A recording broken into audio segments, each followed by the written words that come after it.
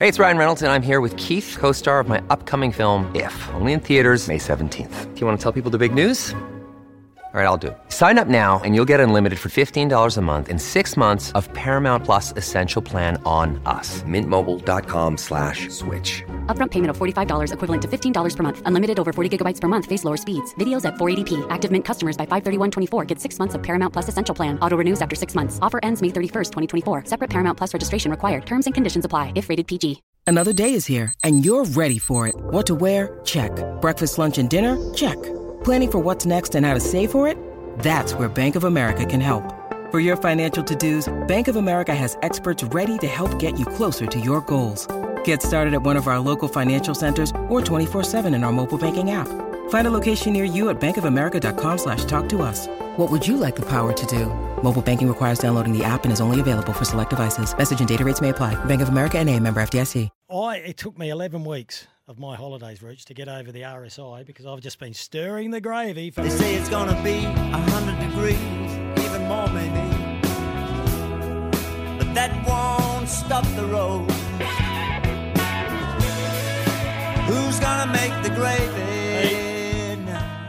I make the gravy, but Rooch prepares the roast. Who are you roasting today? Just boys who are being boys. Anyway, Barnaby Joyce is not so lonely today. I love it. Oh, Barney. Standing behind him on that uneasy walk into the Hall of Public Shame are a couple of Brisbane Bronco players, their captain, their vice-captain nonetheless, after their big night on the town in Brisbane. So far, reports have claimed Captain Adam Reynolds and Vice-Captain Patrick Carrigan were asked to leave at least one venue. Yep. They were handed a move-on order from police. Yep. And they were involved in a wrestle while appearing very tired and emotional. That is, they were said to be drunk. Yeah, there were a couple of other players with them as well. The alternative view of the wrestle is Reynolds was simply trying to help Carrigan into a taxi, as you would. The NRL must be feeling very much at ease with their upcoming trip to Las Vegas with 4 NRL teams, including the Broncos. As we've said so often, what could possibly go wrong? The embarrassing parade to the Hall of Public Shame today has every sporting club go to that folder on the top shelf of the club executive's office. It's known as the break glass in case of emergency file.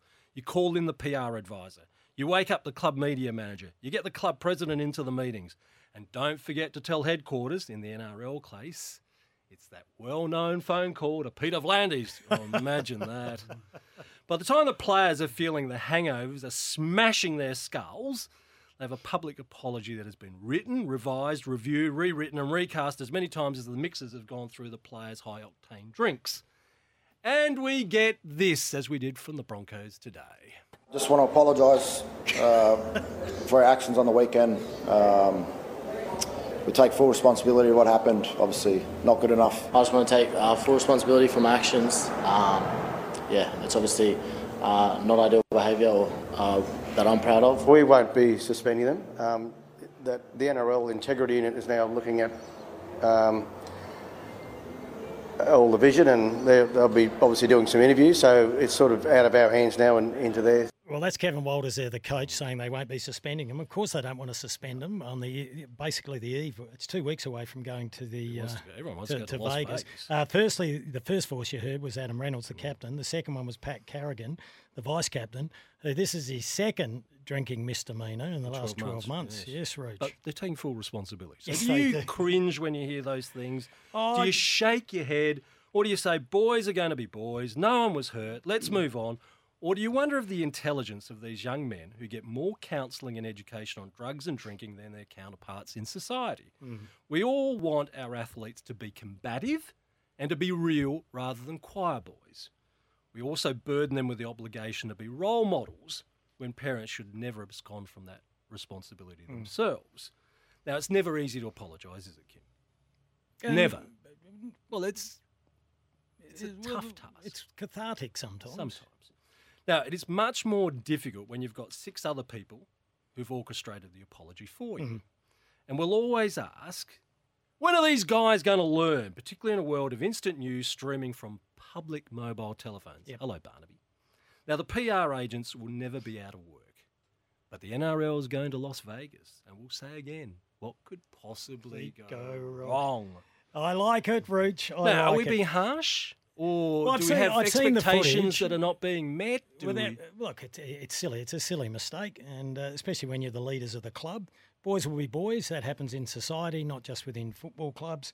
You look at the vision. It was a little bit of wrestling. It was more like dogs humping in a park, to be honest, when you have a look at it. That's a vision I don't want to imagine. No, I know, and I don't think the boys will be happy when they watch it as well. There was just a bit of a hijinks going on.